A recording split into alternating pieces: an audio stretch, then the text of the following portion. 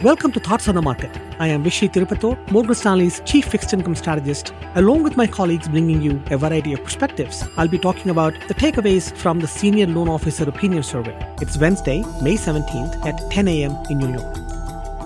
We've talked a lot about the effects of the turmoil in the regional banks on credit formation on this podcast. We thought the ongoing liquidity pressures in the regional banking sector may lead to tighter lending standards, which will eventually translate into lower credit formation. The Senior Loan Officer Opinion Survey, conducted quarterly by the Federal Reserve, provides a window on bank lending practices, including the standards and terms for banks to make loans, as well as the demand for bank loans to businesses and households. The survey results published last week reflect conditions during the first quarter of 2023 and provide a first glimpse on the effect of the regional banking turmoil on banks' outlook for lending over the remainder of 2023. The survey showed that banks expect to tighten standards across all loan categories. Banks cited an expected deterioration in the credit quality of their loan portfolios, customer collateral values, a reduction in risk tolerance, concerns about bank funding costs, banks' liquidity position, and deposit outflows as reasons for expecting to tighten lending standards over the rest of 2023.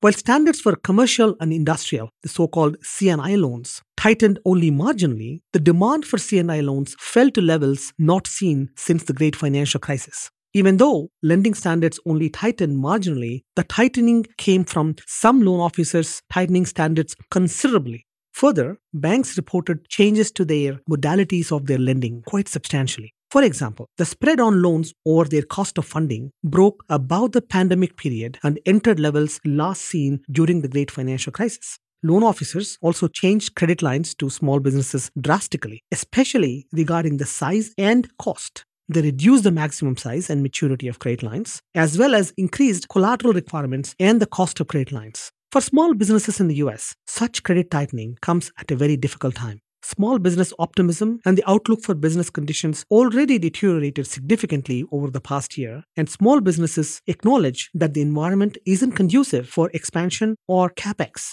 Why does this matter? As small businesses have continued to lower expectations for sales, they have also moderated plans to raise prices in the near term. We see this dynamic raising the risks of downside surprises to upcoming inflation data. Also worth noting that fewer small businesses describe inflation as their number one concern. In fact, more describe interest rates as their number one concern.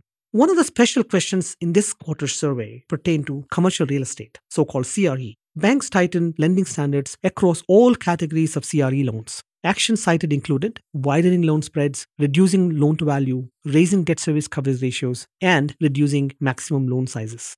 These survey results are consistent with what we had been predicting. Volatility in the regional banking sector has resulted in lower credit formation due to both lingering liquidity stress and regulatory changes to come. The former is already playing out, and the latter is likely to weigh on economic growth over the long term. Thanks for listening. If you enjoy the show, please leave us a review on Apple Podcasts and share Thoughts on the Market with a friend or colleague today. The preceding content is informational only and based on information available when created. It is not an offer or solicitation, nor is it tax or legal advice. It does not consider your financial circumstances and objectives and may not be suitable for you.